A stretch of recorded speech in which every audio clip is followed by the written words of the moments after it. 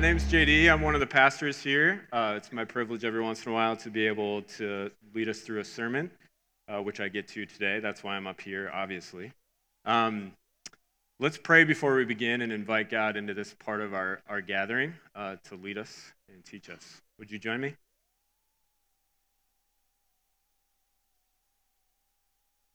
Heavenly Father, we pause at this moment in our day, in our week, in our year, God, to meet you here, to experience your leadership this morning. God, to come to your word with our lives, the truest part about our lives, hoping that you shape us, hoping that you transform us as you've done so many times before. God, let us cherish your presence this morning as we continue to worship you. God, and we pray for this school, that you would provide for it. We love these kids. We love these teachers. We pray goodness and peace over this place in your name, Jesus. We ask for that. We love you. It's in Jesus' name we pray. Amen. Well, spring arrived. Did you notice yesterday? Finally, man, finally. I did the Minnesota thing yesterday, and I wore shorts, of course, you know. My legs, I couldn't tell if they were appreciating it or not. It felt a little bit like Gollum coming out of the cave in Lord of the Rings. And I don't know if other people appreciated it either. Went on a bike ride, and I got some, smiles, and then looked down and, lurched back in disgust. But I think it's okay. I think they'll survive the spring. In case you were wondering, that section in my notes is jokes white preachers make. Anyways, let's keep going here. Let's keep going. Spring also means that we get to finally get going on our Commons project at the Commons. Some of you may know about that. Yeah, we got this grant, $60,000 in total, to do this really cool community space in our backyard. And because of whatever that was last week that I've already forgotten about, weather event, we were delayed a little bit, but we're going to get rolling, so stay tuned. We may try to do a live stream or something tomorrow as the excavation begins. But I really encourage you to swing by during the construction process, check it out. And then for sure, when it's complete, we're going to let you know, and you can come by and look. This morning, we're going to continue in our series. It's been 2 weeks because we canceled last week. It's been a long time, but we're in this series that Stephanie kicked off for us called Led by Jesus. And we're continuing kind of this theme of going back to the things that matter most, maybe, in our relationship with Jesus, and asking sort of simple questions that are really core to who we are as Christians. And this one being, what does it mean to follow Jesus in our everyday life? What does it mean for us to be led by Jesus today in our lives? And I've been noticing something in myself and maybe in conversations with others that this is sparking this kind of fundamental question. Do we desire in our everyday life to be led by Jesus? I think something to kind of double click on that question a little bit more would be to ask this morning, and this is, I hope, a question that can kind of hang with us for the rest of the time. That is, how do you feel about Jesus' leadership? How do you feel about Jesus' leadership in your life? And then now you might be thinking, bro, you're asking me feeling questions already? I don't even have a Chase Lounge to sit in. Stick with me here. I think our emotions around Jesus' leadership in our life are telling. They're markers for something much deeper going on in our soul.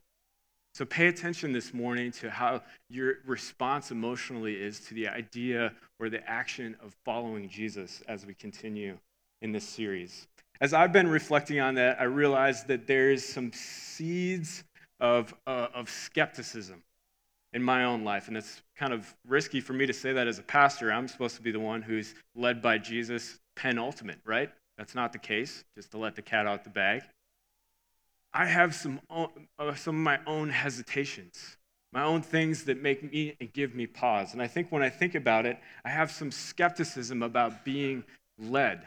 I have some scars in my own life that give me hesitation about receiving Jesus' leader in my life. ultimately, sometimes when I reflect on it, it seems risky to give some authority over in my life to be led like that. I would rather, in most instances, just be led myself, be self-directed. This idea of giving Jesus leadership of our lives is a risky one, and we ought to be honest about that. We ought to be honest about how difficult that is sometimes. So we've been going through these different metaphors. If we could put that slide on the screen where we've been talking about different images that Jesus himself uses or are spoken of as him as a leader. Do we have that slide with the images up? We're waiting on it. A couple of them are a prophet, teacher, there they are. I was going to say I only had two in my mind, so I needed some help.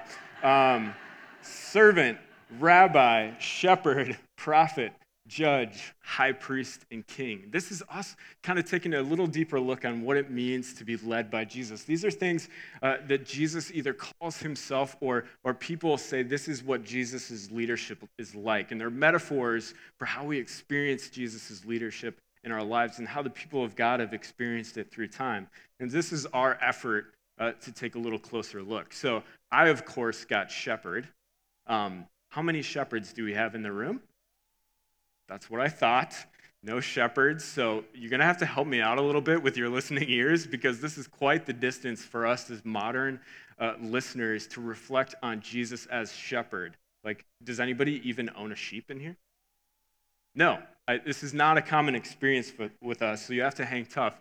But Jesus refers to himself as shepherd several times and uses this sheep metaphor for his relationship with people who he loves, who he wants to lead, and who want to follow him. In Matthew and Mark, he sees the people of Israel and sees them as sheep without a shepherd. And probably the most central claim of Jesus as a shepherd is in John 10. A couple times, there's a couple parables that he tells. Of course, you know from Luke 15, the parable of the lost sheep, probably. Also in John 10, he says, I am the good shepherd. He says that phrase twice. He says things like, I am the good shepherd. My sheep know my voice. And to us, we're like, what is he saying? I lead them to green pastures, he says in that passage. I lay my life down for the sheep, he says. I know my sheep, and my sheep know me.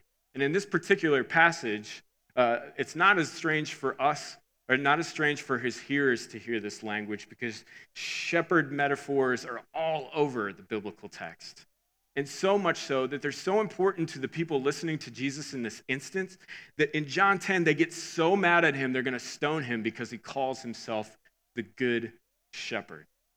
So I know this is a distant metaphor from our everyday experience, but we need to lean in a little bit and understand what this metaphor of a leader as shepherd meant for the Israelite people. And to do that this morning, I want to look at an Old Testament passage, Ezekiel 34.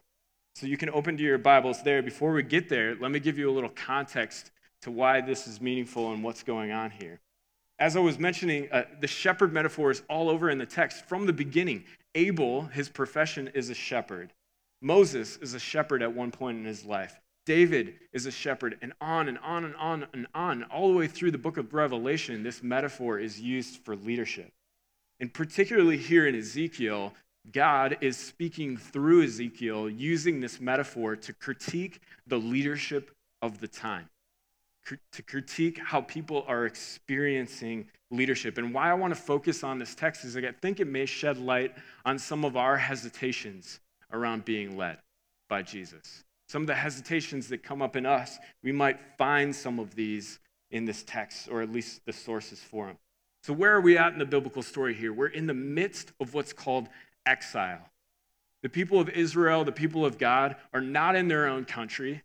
They've been displaced. Some of them are even slaves to greater nations. This is a really, really low point in what it means for them to be the people of God. And God is responding to this brokenness, and he does so by calling out the leaders. So he'll use the term shepherd to refer to the leaders. So this is a long passage, but stick with me because I think there's some insight here. Let's start reading in verse 1 of 34. The word of the Lord came to me, that's Ezekiel, Son of man, prophesy against the shepherds of Israel.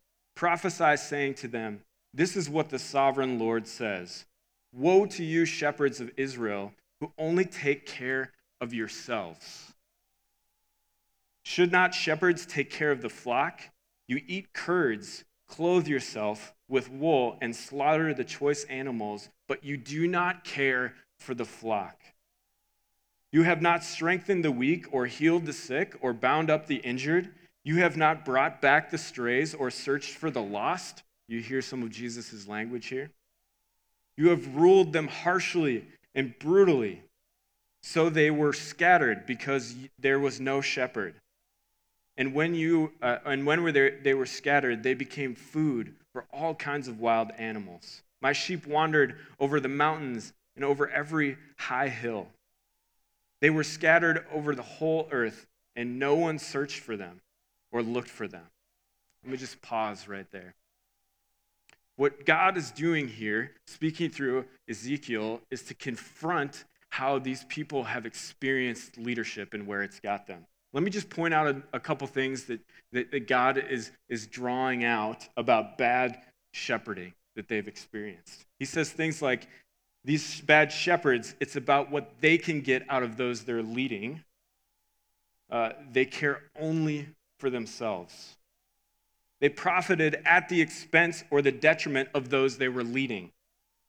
They did not strengthen people, but cared about what strength they could get themselves from leading those people. They did not heal people. They have not pursued those who have found themselves as outsiders. They led them brutally and harshly, out of fear and anger instead of out of love and grace. When I look at that list of things that he's rebuking these shepherds for, those are all the things I fear about a leader. Those are all the things that I've experienced pain from leadership and being given to me in my life. That list is all the hesitations I have about giving the authority of leadership to someone in my life. And they come into play when I think about Jesus being my leader. And how does this leave the sheep? The sheep are exploited, scattered, alone, vulnerable, and injured. When I asked the fundamental question this morning, how are you feeling about Jesus' leadership? Do any of those things resonate? Let's move on and see what God's response to this broken leadership is. God's response to this pain. Let's pick it up in verse 7. He says, therefore, you shepherds, hear the word of the Lord. As surely as I live, declares the sovereign Lord, because my flock lacks a shepherd, and so has been plundered and has become food for all the wild animals, and because my shepherds did not search for my flock, but cared for themselves rather than for my flock. Therefore, you shepherds, hear the word of the Lord. This is what the sovereign Lord says. I am against the shepherds, and I will hold them accountable for my flock. I will remove them from tending my flock so that the shepherds can no longer feed themselves. I will rescue the flock from their mouths, and they will no longer be food for them. And he continues and says, for this is what the sovereign Lord says, I myself will search for my sheep, and I will look after them. As a shepherd looks after a scattered flock, he is with them. So I will look after my sheep. I will rescue them from all the places where they are scattered on the day of the clouds of darkness. I will bring them out of the nations and gather them from the countries, and I will bring them into their own land. I will pasture them on the mountains of Israel, in the ravines, and in all the settlements in the land. I will tend them in good pasture, and the mountain heights of Israel will be their grazing land. They will lay down in good grazing land, and there they will feed in rich pasture on the mountains of Israel. I myself will tend my sheep and have them lay down, declares the Lord. I will search for the lost and bring back the strays. I will bind up the injured and strengthen the weak, but the sleek and the strong I will destroy. I, the shepherd of the flock, I will shepherd the flock with justice. There's a lot of prophetic language in there, but this is the essence of God's response to our brokenness and hurt. He is the good shepherd. Here's what he does. He loves them. You notice the fundamental difference between the bad shepherd and the good shepherd that God declares he's going to be? Instead of looking at the sheep for what they can get out of the sheep, which is what our hesitation is around leadership, isn't it? God says, I love them. I will go to great lengths to rescue them. I care for them. The good shepherd loves them. He rescues them. God says he will gather them. He leads them to provision. He gives them rest. He heals them. He strengthens them. God gives this picture of what the good shepherd is.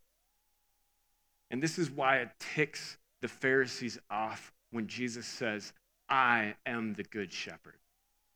Jesus is making a statement about his divinity when he says that. He says, I am that God who promised he would come and save you and rescue you and be your good shepherd. So what does this mean for Jesus in our life to be the good shepherd? It certainly meant a lot for those people in the agrarian society. But what does it mean for us, for Jesus to be a shepherd? Later on in the New Testament, in 1 Peter 2:25, as the church starts to try to wrestle with what Jesus as shepherd means, it says this in chapter 2, verse 25 of 1 Peter. It says, Jesus is the shepherd of our souls. Jesus is the shepherd of our souls. Let's look at that word souls for a little bit. What it means for Jesus to be a good shepherd is to shepherd our souls. Often in the text in the Old Testament, it refers to the soul or translates the word soul as our inmost being, the inner part of who we are. Sometimes it translates it, my strength. I think in modern psychology, the word that's used for this, if we were to name it today, often gets named the self that's authentically us. An author that I love, Ruth Haley Barton, puts it this way when she refers to the soul. She says, when I refer to the soul, I am not talking about some ill-defined, amorphous, soft around the edges sort of thing. I'm talking about the part of you that is most real. The very essence of you that God knew before he brought you forth in physical form. The part that will exist when your body goes into the ground. This is the you that exists beyond any role that you play, any job that you perform, any relationship that seems to define you, or any notoriety or success you may have achieved. It is the part of you that longs for more of God than you have or are experiencing right now. The part that may, even now, be aware of missing God amid the challenges of life. What it means for God to be our shepherd is to be the shepherd of our souls. That most authentic you, that deepest part of who you are, that beautiful, unique you that God loves and desires to be the leader of this morning. What I want to submit to you is that part of you, your soul desires to have a leader, and that leader is Jesus. When I think about Jesus as the shepherd of our souls, I think of David's Psalm 23 when he's reflecting on God as shepherd. And in that line in verse 3, he says, he restores my soul. What it means to be led by Jesus is for him to restore our soul. So what does it look like for Jesus to be the good shepherd? And what does it mean for him to recall those things that God said so long ago in Ezekiel? Let's go back through this and look a little closer. What does it mean for Jesus to restore our soul? First and foremost, it means he loves us. Instead of looking to see what he can get from us, he deeply loves your inmost being, who you were created to be, the most beautiful part of who you are.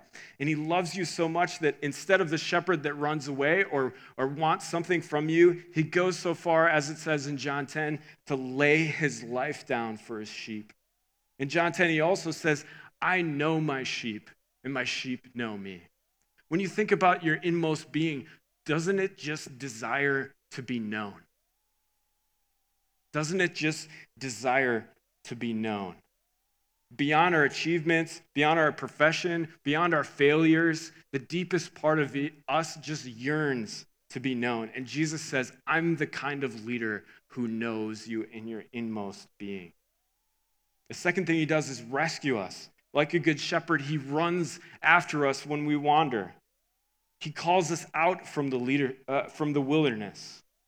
When I think about this, when I reflect on this, I think about how Jesus has rescued me so many times in my life. And what that's looked like for me is that so many times the core of who I am, when it comes out, it gets rejected by others in life. I've had early string of experiences of rejection in my life, and for Jesus to rescue me means that Jesus sees that part of who I am and says, I love that part of who you are. I do not reject it. And for him to rescue it is to come and call it out of who I am so that I can be who God created to me. Acceptance, affirmation, that's what it looks like for God to rescue us and direct us away from things that harm us. The third thing, gathers us. This is what it means for Jesus to be shepherd. I think so often when we think about soul and restoring the soul, we just think individually. We think I got to work on myself. But part of Jesus' leadership is about gathering us in a group of people like we are today, where we can authentically be ourselves in a safe way in a Jesus community. The Wesleyan tradition has this wonderful tradition of asking the question, how is it with your soul? Isn't that a penetrating question? Shouldn't we be asking that question more often in our community?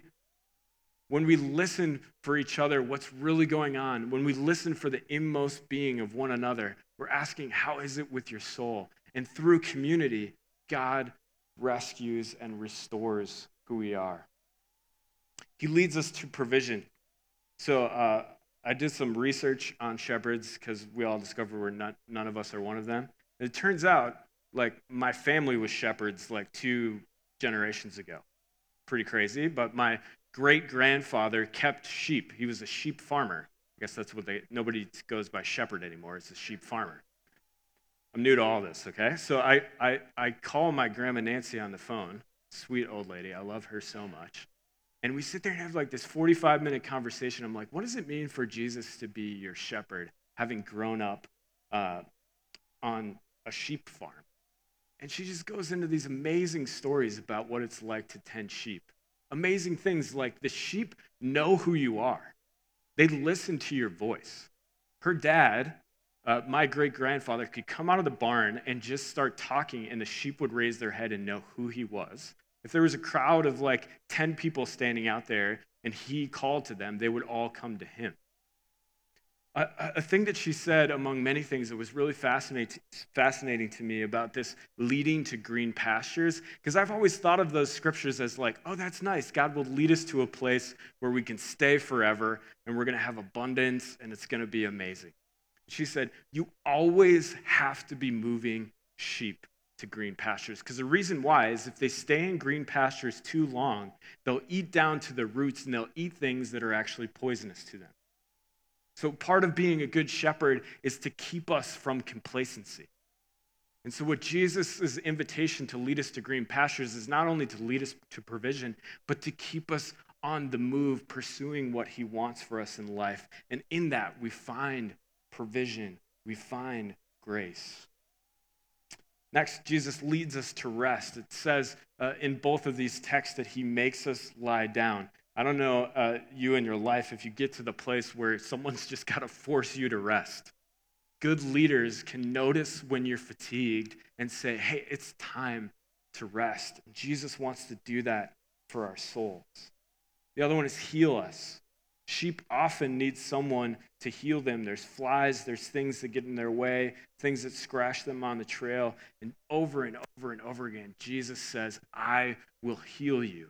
I will tend to your wounds. Jesus leading us in our lives looks like us sitting with him, listening to him, and letting him tell us that we are not our wounds. Our soul, our identity is not what's been done to us, not what's wounded us, and he offers us forgiveness and healing in his presence. That's the sort of leader that our soul needs. Lastly, he strengthens us. He prepares us. When we go through this process of letting Jesus lead our souls, transform us, rescue us, gather us, help us to rest, heal us, we are strengthened. We have joy in realizing who we are. At our inmost being was created to do wonderful things, created to be in relationship with God, and that gives us joy. It gives us purpose. It gives us clarity and conviction, and gives us what we need outside of ourselves to participate in ways that God is inviting us to participate. In John 10, Jesus says, I have come as the good shepherd so that they may have life and have it to the full. Life and have it abundantly. What it means for God to be our good shepherd, what it means to respond to Jesus' leadership, to be led by him, is to be led into an abundant life where your inmost being drives who you are, where you find joy in who God created you to be, where you don't feel like you have to put on a front for anyone, where you don't find your identity in your possessions or your position or your accomplishments, but just in who God created you to be. That's what it means to be led by Jesus into abundance. So I'll return to this question. How does it feel for you to be led by Jesus? Is it possible for you to let Jesus lead you in these ways that we've talked about this morning? Ruth Haley Barton, I actually got the chance to meet her, who I quoted earlier, and she would be someone I would describe as having a dangerous stare. Have you ever experienced this before, where someone trained in this way of drawing out the soul of someone looks at you, and you immediately look away because you're like, whoa, you see in me in a way that I don't often get seen before. And then that for me was like an emulation of her representation of Jesus as shepherd. And she left me with this really important question that shaped how I'm led by Jesus for the rest of my life. She said, JD, you need to get to a place in relationship with Jesus, whether it's through silence, whether it's through a retreat, whether it's through scripture, where you can tell Jesus what's most real about your life right now. I think that is a fantastic practice. Because when we're willing to be vulnerable, when we're willing to tell our shepherd what's most real, he becomes the shepherd of our soul, our inmost being. And God loves who that is, no matter how messy it is in the moment. That's who God wants to draw out, who God wants to lead. Many of us are leaders in our profession, and there's this myth that to be a good leader, you don't need to be led, or you shouldn't need to be led. That's completely false. To be a whole leader, a leader that leads from their inmost being, we need a leader of our souls. And Jesus is saying, I can be that leader for you. To be in relationship with me is to receive that leadership from me so you can be unleashed to be the leader you were created to be in other people's lives. We're going to close our time, as we often do with sermons, and the band can come up, with communion. And communion is this fantastic practice where in many ways Jesus reminds us of all he is for us and what his leadership looks like. When he first practiced this with the early disciples, he said, do this in remembrance of me. So that's what I want to do this morning. And if you're a follower of Jesus, you can come and participate. You grab a little cracker of gluten-free bread and you dip it in the cup. And that's how you receive communion here. There'll be lines on either side. But before you do this morning, I wonder if you can create that space like I was just talking about, where in a moment you can just have an honest conversation with the shepherd of your soul. And you can say, this is what's most real. And I want you to be able to ask Jesus for something. Ask Jesus for this aspect of what it means for him to be your shepherd. Maybe it's you just need to know that he loves you. Maybe it's rescue this morning. Is there something you need to be rescued from? Maybe it's gathering. Maybe it's this sense of belonging that you haven't felt for a long time, that you haven't been able to be your true self around others. And you can ask Jesus this morning at the communion table to give you that belonging. Maybe it's provision. There's something you need in your life. Maybe it's healing. Maybe you need to be reminded that you are not your wounds. Maybe you're all out of strength. You're all out of strength, and you just need from Jesus, the shepherd of our souls, strength this morning to remember who you are, to remember the joy of your relationship with him. So as you're ready, the band's going to sing. Come on forward and receive communion. Let me just pray over that real quickly before we move into that time. Jesus, let us receive you as the shepherd of our inmost being, God. Lord, may these moments before we come and receive from you be moments where we can share with you what's most real in our life right now. Jesus, we love you, and we thank you that you first loved us. It's in your name we pray. Amen. To close our time this morning, I thought I would do a little adaptation of King David's Psalm 23 and speak it over you as a blessing this morning. So would you receive this word from Psalm 23? The Lord is your shepherd. You lack nothing. He makes you lie down in green pastures. He leads you beside quiet waters. He restores your soul, your inmost being. He guides you along the right paths for his name's sake. Even though you walk through dark valleys, you need not fear evil, for Jesus is with you. Jesus' rod and staff, they will comfort you. Jesus prepares a table before you, even in the presence of what seems like your enemies. Jesus heals you, anointing your head with oil. Your cup overflows. Surely Jesus' goodness and love will follow you all the days of your life.